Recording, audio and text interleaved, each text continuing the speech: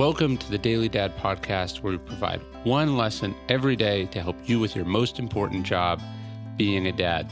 These are lessons inspired by ancient philosophy, by practical wisdom, and insights from dads all over the world.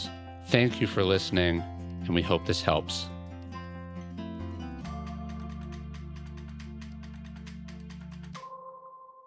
What do you never want them to think? Imagine you're gone and able to look down now and see your kids from above.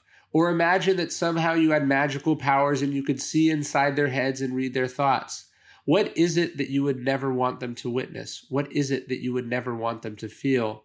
Not failure, obviously, because you know that's part of life. Not suffering, because within reason, that is part of life too, as Buddha says. But you would never want them to feel stupid or feel unloved or feel that they had to earn your approval. You would never want them to feel worthless or find out that they really needed you but were afraid to come to you for help. You would never want them to think that you were too busy for them or that you cared about their success more than their happiness. This is basic stuff, right?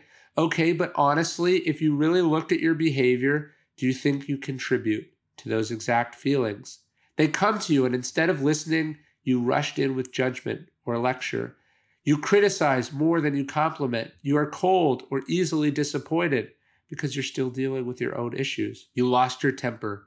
You said harsh things. Every father does this. We make our kids feel a way that if we heard their boyfriend or their boss made them feel, we'd drive down and kick their ass. We do it because we're not aware enough, because we don't take our influence seriously enough. And that's not okay. We can do better. We have to do better. Imagine you can see the world from inside your kid's head and heart. Now look at their father. Look at the way you act towards them. It's not a picture you want to see, is it?